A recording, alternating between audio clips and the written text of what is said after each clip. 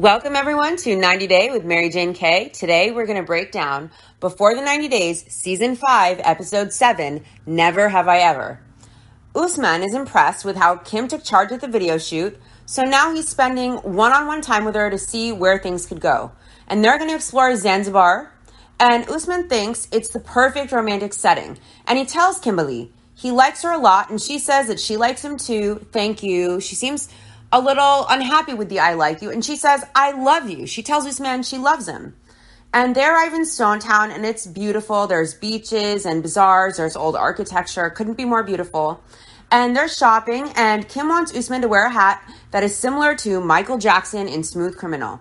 And knowing she has that shrine to Michael Jackson with all the memorabilia in her house and seeing her to try to have Usman buy similar hats, she already compared them as artists last episode. It really makes me think that she really is in love with Michael Jackson. So what she's doing is she's trying to mold Usman, even subconsciously, to become her Michael Jackson.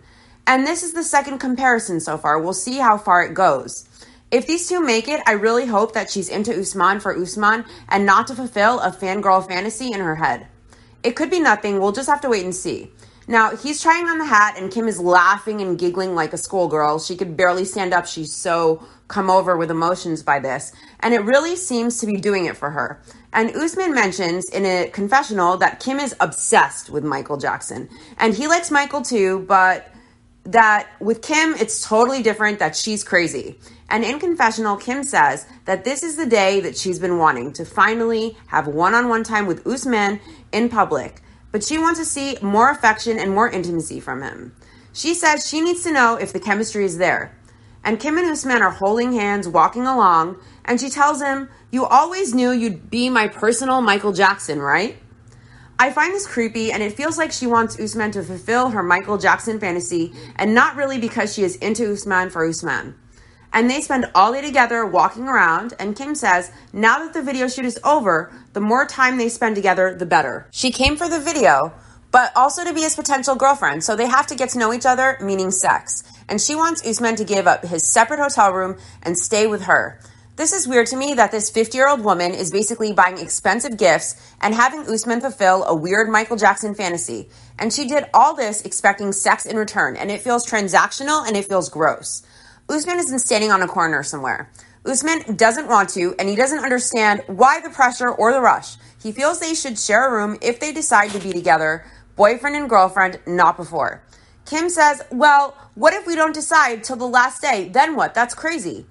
Usman doesn't owe Kimberly sex, and I feel like she feels he owes her it, and that's what I don't like. If this was an older guy and a younger girl, this would not be okay at all. It's the same for Kimberly, and you should only want people who gladly want to be with you. If you have to chase someone and pressure them, they obviously aren't down. And if you love yourself, you will want someone who wants you and know not to force it. Kim's getting upset, and Usman reminds her that the agreement was separate rooms from the very beginning. And Kim tells Usman that he needs to also respect her rules. And Usman says, you want everything done your way, and that's what happened in my last relationship. Usman tells Kim he feels she's just trying to get sex and go back home. So even if it didn't work out, at least she got what she wanted. Kim says all they have is this time, and it's not like she's begging him for sex. Really? My comment here is, what about night one, gifting him the MacBook and the PS5 when you asked him to stay in your room? Usman made it clear since day one what he was comfortable with. And Kim says, just forget it, and her whole demeanor changes because she isn't getting the sex that she came for. She wants to go back to the hotel, and in confessional, she says she doesn't know what else Usman could want to stay with her in her room. She's been attentive, loving, she's been his assistant and manager. She's done everything she can do so that Usman will want to go to her room. That Usman will clear the cobwebs. The last thing she will do is beg. Honey, you've already begged 1,000,000 times. Not a good look to look so desperate. Again, this is just incredibly transactional on Kim's part, and I really find it to be a poor attempt at manipulation, and it's really highly disturbing as well. Good for Usman that he stood his ground. Next, we go to Panama with Jasmine and Gino, and Jasmine had laid some dresses on the bed, and she wants Gino to pick one so she can pick the one he didn't pick. And Gino says that they worked through the fight about his exes, but that Jasmine also admitted that she was on birth control, and Gino was super disappointed by this because he thought they were actively trying to start a family. And Jasmine's divorce has gone through, so now she's going to party with her friends to celebrate. And Gino asks if her friends have invited him, and she says no men allowed, that she's celebrating her divorce, and she doesn't want Gino to be a part of that. And Gino says that's fine, but he looks bummed. He doesn't do anything about it or say anything. He just lets her go. But imagine if, for a second, if Gino was getting a divorce and he had an only guys night and he had a stripper there and Jasmine wasn't allowed to go and she flew all the way to America during a pandemic to be with him. Would she have let that fly? I don't think so. The double standards blow my mind.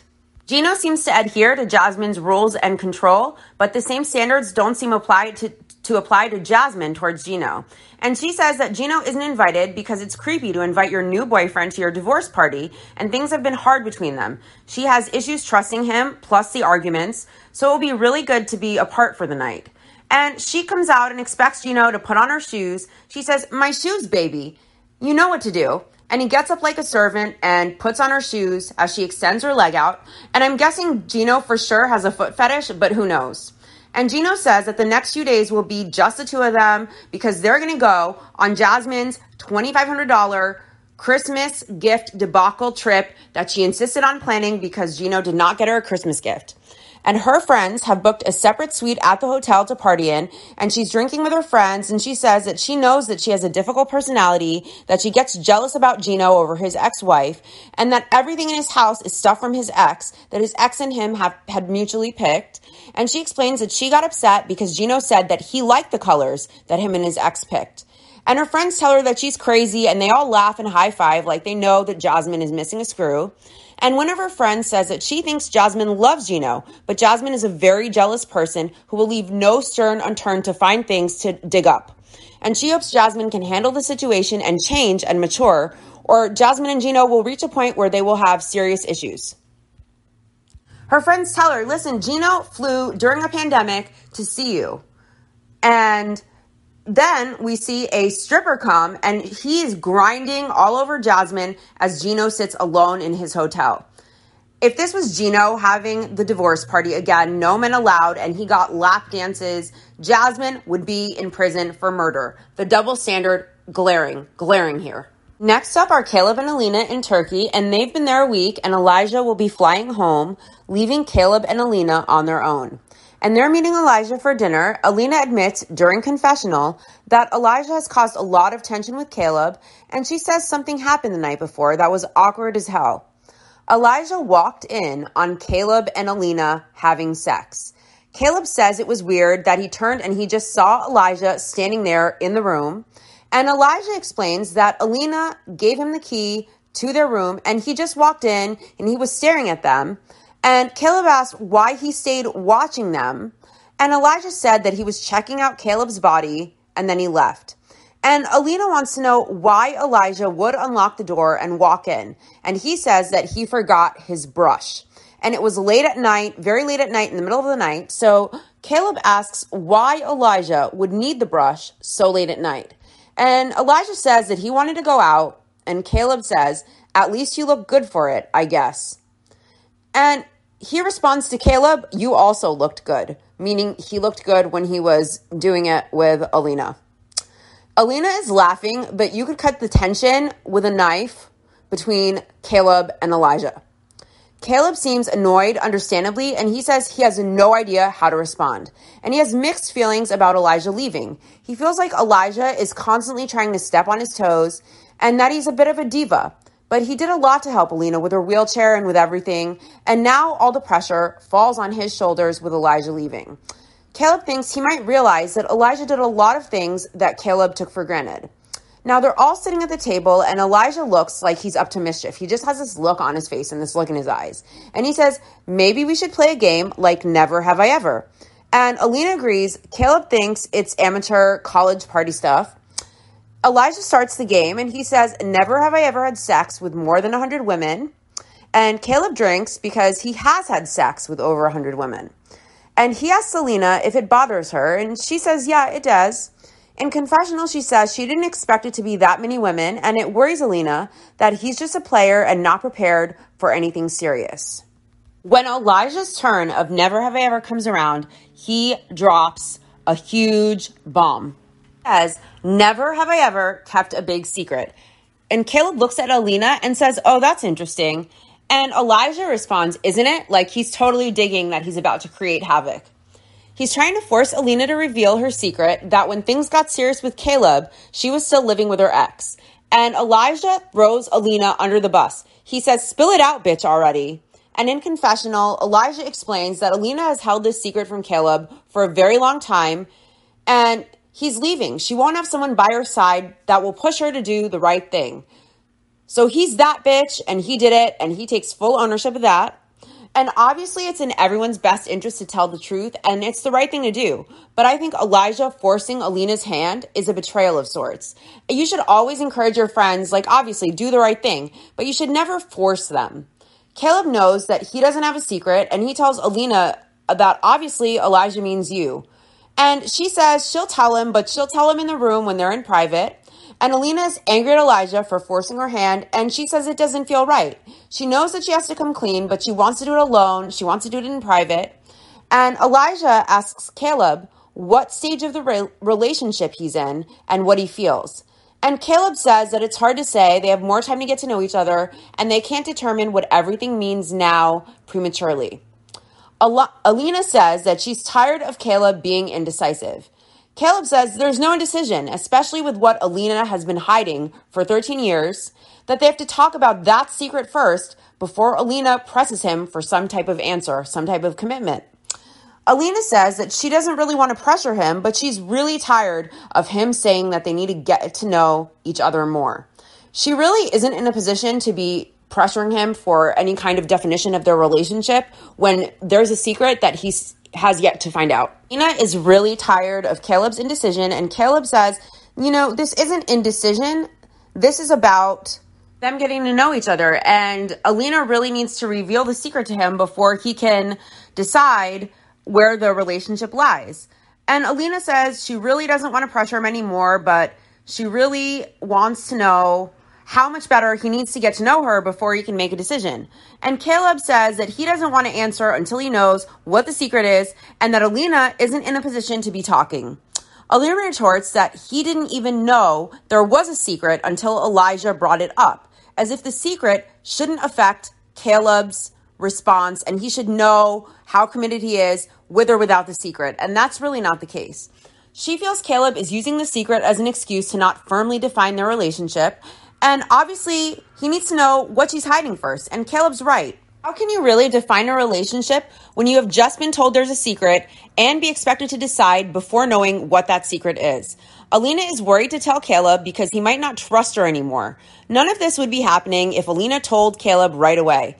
It's way less nefarious than leaving it looming and progressing in a relationship to the point where Alina's friend lets him know, because the longer Alina waits, the more Caleb will feel like her intentions were to deceive intentionally.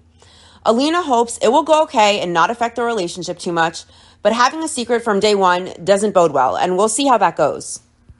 Next up are Memphis and Hamza in Tunisia. And Memphis is still reeling from Hamza lying about his age. She feels deceived because Hamza said he was 28 and he's actually 26. She's struggling with it, but today they're going to go to the embassy to apply for marriage papers. They got a hotel like they should have in the first place, and Hamza's friend might drive them, or they can take the bus, but Memphis isn't down with carrying luggage, taking a public bus during the pandemic, and I understand. The embassy is in Tunis, that's 2 hours away. She insists Hamza must find a ride. So Hamza is calling his friends, scrambling to find a ride. He has no car and no license. And in an earlier episode, we learned that he got in a fight with his driving instructor, so he never completed getting a license. Memphis is frustrated that Hamza didn't plan and organize for this ahead of time. They knew they were going to the embassy 2 hours away in Tunis from the get-go, yet Hamza seems to be scrambling to handle everything on the fly. Memphis feels that it's crucial to get to the embassy pronto, because with C-19, you don't know how long everything might take. We really see Memphis's maturity level versus Hamza, and I wonder if it will show in other areas as well. They can't marry without the embassy's approval, and Memphis hopes Hamza understands that this is important.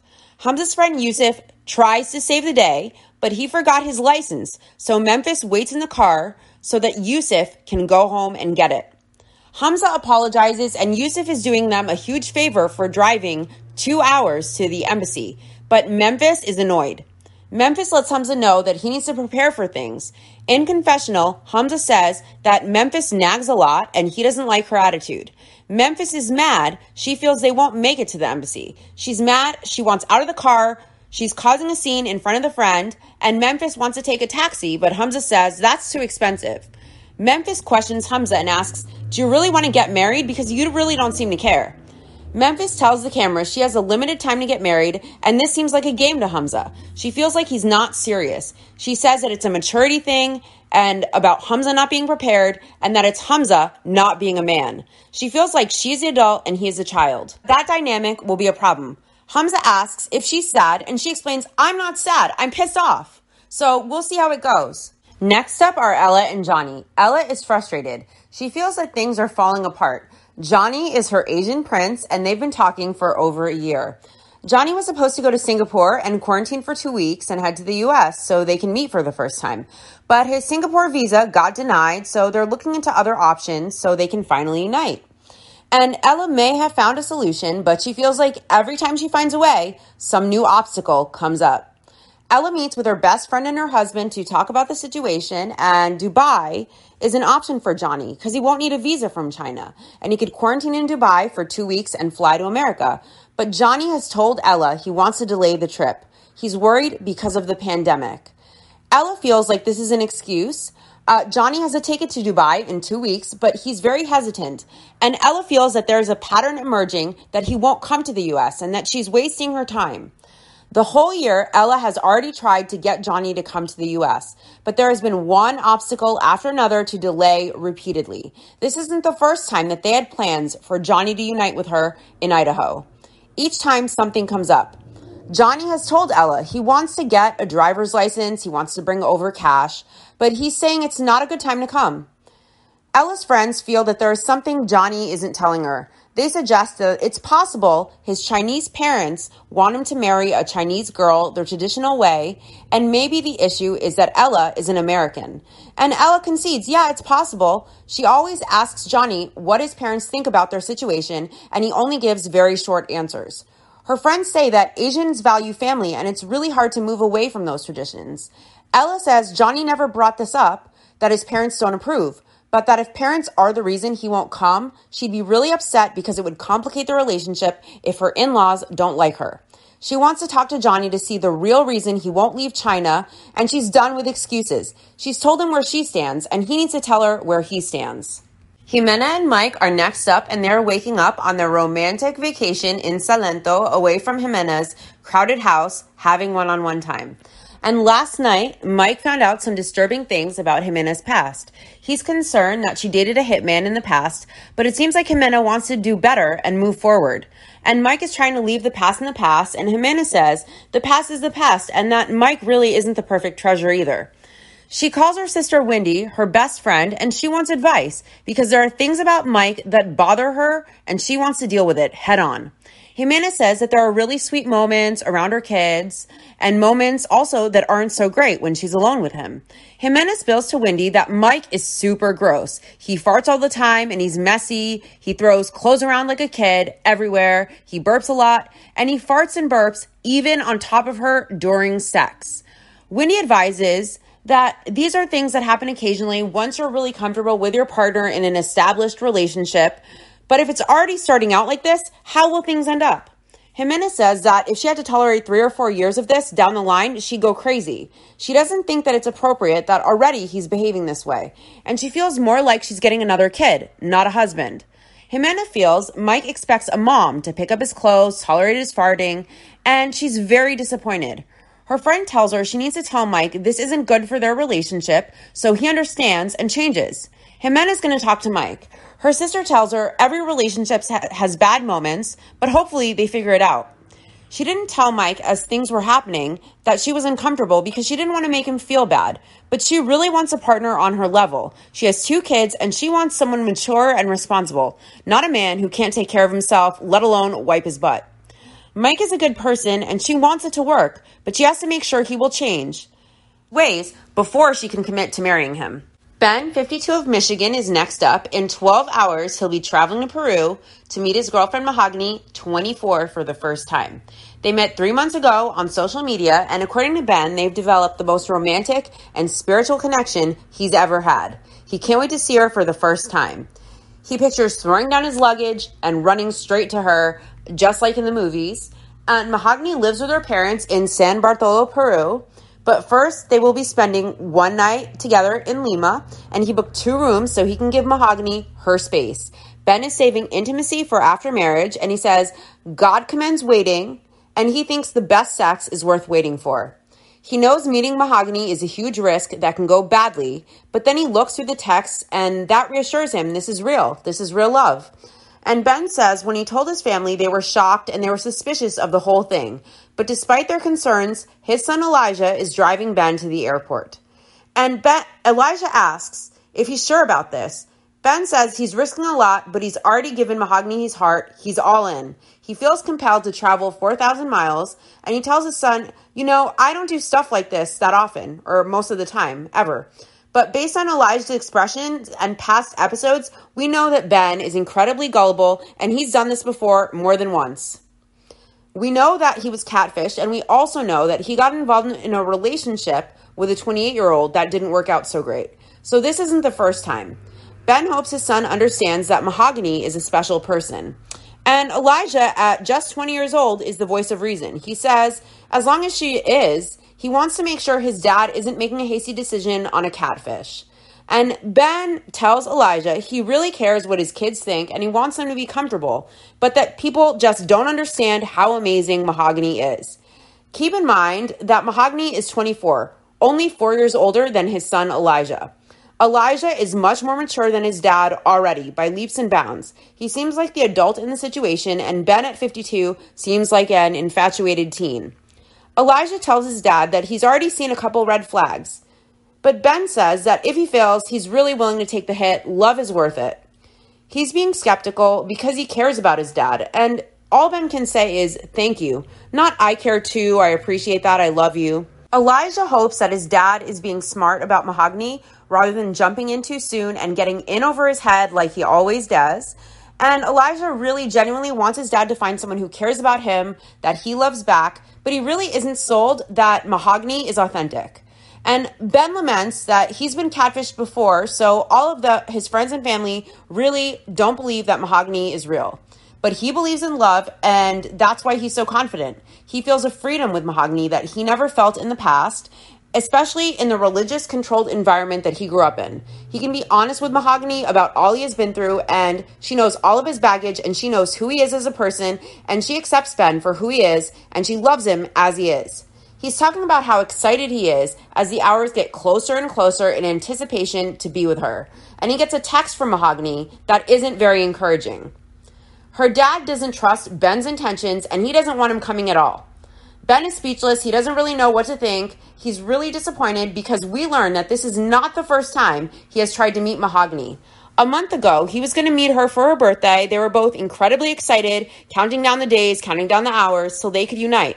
But 3 days before her birthday, Mahogany called and she told Ben that he could not come because she wanted Ben to meet her parents and her parents were away.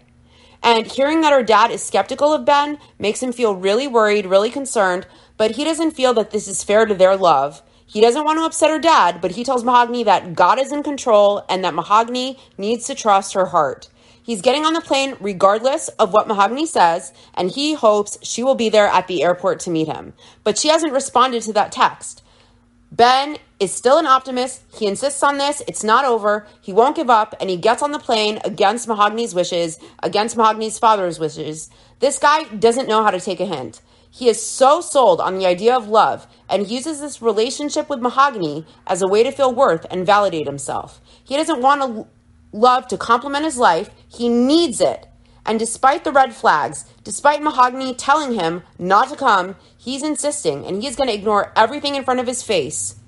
A no from Mahogany to get what he wants. Really disturbing. I really didn't like how Ben tried to manipulate Mahogany by saying that God is in control, trust your heart, as an excuse to why she should ignore what her dad wants. His ego refuses to go home with his tail tucked between his legs and admit to everyone that they were right. Even if Mahogany exists, she obviously doesn't want to meet him, and I can't understand why he clings to this so much so that he will fly across the world when Mahogany doesn't even want him there. Self-worth has to be non-existent to chase a person who doesn't want you with all of their heart. He should really want better for himself, and he seems to be willing to accept whatever as long as he can say he has someone, and I think it's really sad. Back to Jasmine and Gino. Jasmine is having a great time drinking with her friends and enjoying the stripper for her divorce party. And she says having a stripper is no big deal. He was a professional just doing his job, but she feels guilty about leaving Gino alone while she enjoys the stripper. She says that she's super turned on. She's going to violate Gino. And at the end of the night, Jasmine and her friends surprise Gino in his room, and he feels good to be included. And her friends show Gino the video of the stripper grinding all over Jasmine. Gino seems annoyed, and Jasmine explains that she had no idea her friends would surprise her. But her friends tell Gino this is really no problem. Imagine Gino behaving like Jasmine. I really wonder if the night would end with Gino in a body bag. Jasmine says that this is normal to get a stripper. She asks if he's mad in front of all of her friends, and he says he doesn't like it. Jasmine shouldn't have gotten a stripper, and Gino wonders why her friends would show him that video. Gino says Jasmine is laughing along with her friends, and it's like she doesn't regard his feelings or care how he feels about it. Gino asks why her friends would show him the video and wave the stripper in his face. Jasmine doesn't think they were doing anything bad. Gino asks Jasmine how she thinks it makes him feel to see a guy all over her. And she says she had fun, it was her divorce party, and she never before in her life had a stripper. Gino asks Jasmine how she would feel if the tables were turned and his friends were showing a video of him with a stripper giving a lap dance. He asks if she would like it, and she says no. And he asks why she would do it. And she apologizes and says she feels bad, and she tells Gino that he is the only man she is attracted to. And he asks her please not to do it again. He appreciates the apology, but he thinks it was immature. Gino says he's trying to really decide if he's ready to propose to Jasmine by the end of the trip, but he really still doesn't know. I would run for the hills, but I have a feeling Gino isn't going anywhere. Next, Ella is finally talking to Johnny about the trip. And Ella feels like Johnny is using the pandemic as an excuse to delay coming to America and being united with her. And she says he's vaccinated. He even has a hazmat suit for travel. So it really doesn't add up, and she's incredibly frustrated. She asks Johnny to come and not delay the trip, and she wants to know what Johnny is thinking. Johnny says he's checked the infection curve in America and it's not looking safe. And if he gets sick in America, the hospital bill would be really expensive and he'd go bankrupt. And if he got sick in China, the government would pay for his treatment. Ella feels that the risk isn't so great and that he shouldn't choose to delay again, that he should come to America. And Johnny says that's American thinking, that Americans are very free, but that Asians are culturally more cautious. And in China, they have strict lockdown policies where everyone stays home until the government deems that it's safe. But in the US, that things are really lax. And he feels that his health and safety aren't guaranteed if he comes to America. And Ella says that people are traveling during the pandemic and they're all fine. And she really feels there's another reason, that he's hiding something. And she asks Johnny how his parents feel about him coming to the U.S. And he insists to her that his parents are happy for him. And Ella asks if they're okay with him being with an American woman.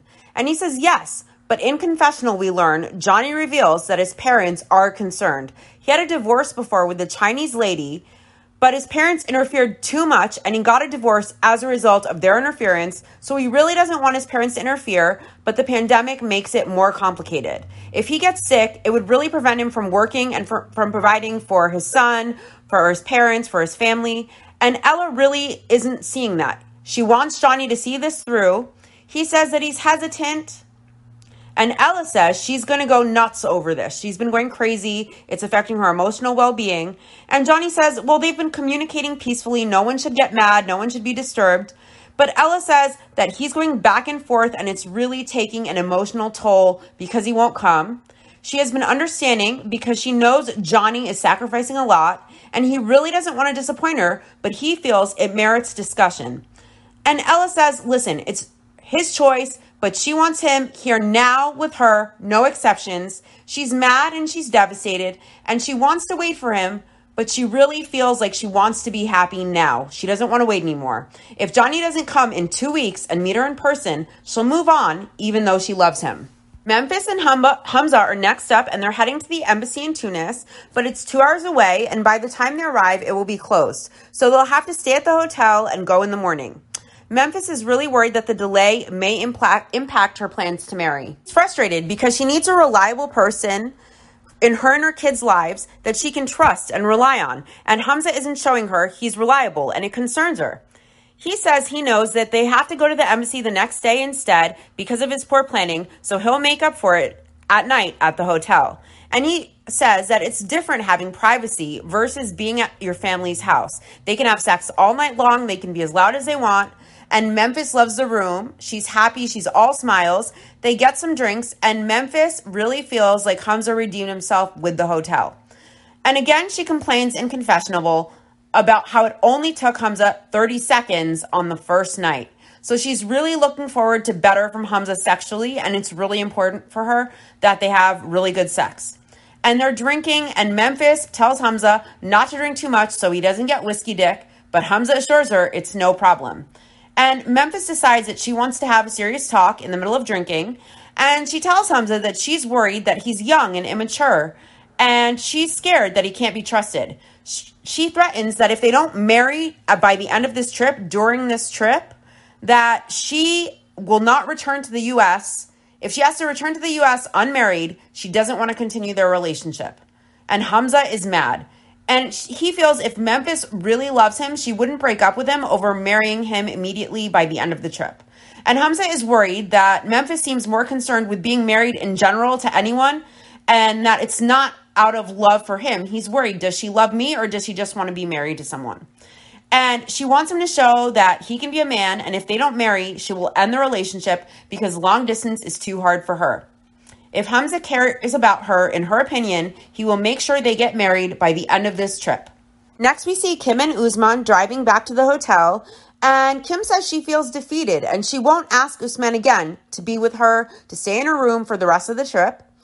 Usman tries holding her hand and being affectionate, and Kim won't allow it. She's pissed. She thought that after a period of time, he would stay with her, but she was wrong about it. And as they're getting closer and time is ticking away, they should be intimate, getting to know everything about each other so that they make the right choice. And Kim says it has to be his choice from now on. She won't ask again. Usman asks her on the ride home if she's still pissed, and she says they have a lot to figure out, but she prides herself on not being like his ex-wife, baby girl Lisa. She says she would never make him do things he doesn't want to do, but she seems to be shaming him and trying to use gifts and her momager role as persuasion. And that's just as manipulative and overbearing. Again, imagine a 50-year-old man and a 32-year-old woman and the guy buying gifts and doing things to impress and repeatedly asking for sex when the agreement was separate rooms. Would that be acceptable? This is the same thing. Usman says he just wants peace, and Kim agrees. She wants that too, but she wants to define things in their relationship in the next week. And the pressure Kim puts on Usman is gross. If she cared about Usman or she respected herself, she wouldn't behave in this way. Usman wants Kimberly to be happy, but moving into her room without being in a relationship yet was not part of the plan, and he seems incredibly uncomfortable with it. And Kim says she doesn't want to nag him. He has to decide where the relationship stands and what his feelings are. And we see Kim 2 hours later. She's drinking in her room when she hears a knock on the door, and it's Usman. And he reluctantly decides to spend the night. And you can see from his expressions, he isn't really all in, but Kim is all smiles. She says that there are no words to explain what's going on inside of her, knowing he's finally staying with her. She's excited that tonight could finally be the night that she's waiting for. And she asks Usman, do you want to watch a movie? Do you want to have sex? And Usman shuts it down real quick. He says it's way too early for sex. He'll sleep in her room just to show her that he's serious about her. He doesn't think that in any culture you can meet a person and just have sex immediately unless it's a prostitute who's doing it for money. And he really wants everything done respectfully. And I think he wants to feel respected and not just like a piece of meat. And she asks him to at least cuddle. And Usman says he wants a wall between them like a pillow barrier. And if he is to sleep in her bed, he expects there to be a barrier. And he half jokingly says he's afraid that in the middle of the night, she might try something. And she tells Usman he could show her his thing before the trip is over. I mean, it was gross. It's disgusting the way she objectifies him. Kim reiterates that she's overjoyed that he's even sleeping in her bed, but she's disappointed there won't be any sex. She's annoyed at taking baby steps, and they say goodnight, and Kim immediately tries to move the pillow barrier, and he tells her no again. This woman has no dignity or self-worth. Back to Alina and Caleb. They get back to the hotel after dinner, and Caleb acknowledges that there is a weird vibe in the air, and he trusted Alina, and knowing she is hiding something really makes him question things. Alina feels overwhelmed, and she feels that if she comes clean, she might lose the chance to build a relationship with him. Alina lets Caleb know that her ex was more serious than he thought, and they were living together for a few months when Caleb and Alina started talking online. But she was still in a relationship with her ex, in an active relationship. And Alina says that it's scary to tell him because she really, really, really values a relationship with Caleb. She apologizes, and Caleb understands that Alina would be apprehensive about his reaction or about messing up their relationship, but that this reinforces that they should take time to get to know each other in person before they make any types of commitment. And Alina says, but they've known each other for 13 years. But Caleb feels online and in person are different, and they are different. They need more time in person. And he says that it took Elijah spilling the beans for this to even come out. So Alina was forced to come clean, and he isn't sure what else she might be hiding. And Caleb says that 13 years of knowing him didn't push her to want to be honest, so that history of 13 years of an online relationship doesn't hold as much significance as Alina thinks it does. And at this point, Caleb won't commit. He wants to see how things are after the week that they have left.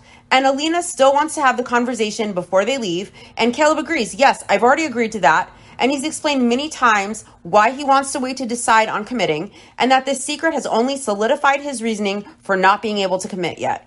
And he thinks it's one thing to stay with a guy while talking online to him, but something else to not be upfront about it.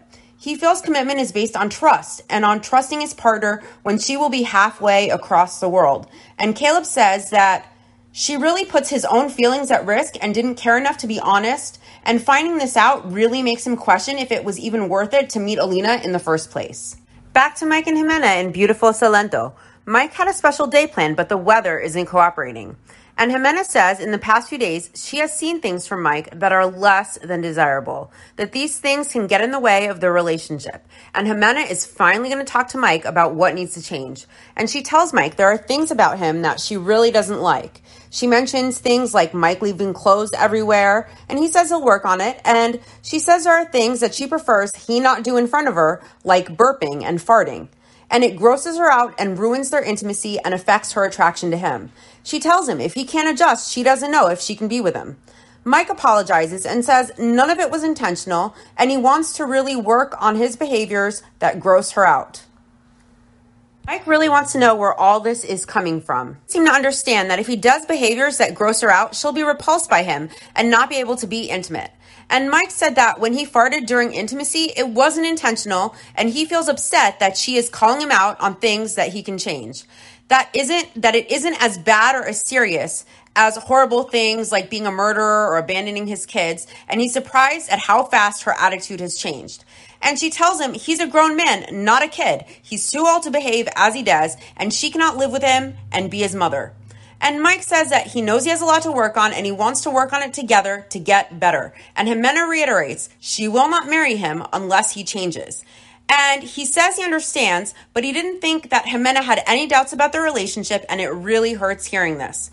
And I really feel Jimenez should not have to ask a 34-year-old man to be neat with his clothes, and at the very least, not to burp or fart in front of her at all, let alone during sex. He should know better. And he says he'll try and change his habits, but that it's really concerning that she would be willing to end it all over that. And he wonders if there's something deeper going on that he still hasn't discovered. That brings us to the end of the episode, but next time on Before the 90 Days, Ben arrives in Peru. Ella and her mom talk about Johnny and Ella's option, the new option she found. And Mike is sitting down with him and his dad discussing his intention to marry her. But her father isn't 100% convinced. And Memphis discusses a prenup with Hamza. Hamza asks Memphis if she trusts him, and he's starting to feel a lot of doubt about marrying her because a marriage needs to be built on trust and respect. And Memphis insists she will not marry Hamza unless he signs. We also see Kim, again, interrogating Usman about why he won't have sex with her. And Usman finally tells her he doesn't want to be with her. And he leaves the hotel room, and he's basically done. He seems like he's done with her. And Jasmine gets a message from Gino's ex that he has still been communicating with her. And it sounds like it's going to be a really good one. Anyways, thank you guys so much for watching 90 Day with Mary Jane K. Please like, share, comment, and subscribe. And see you all next week. Bye.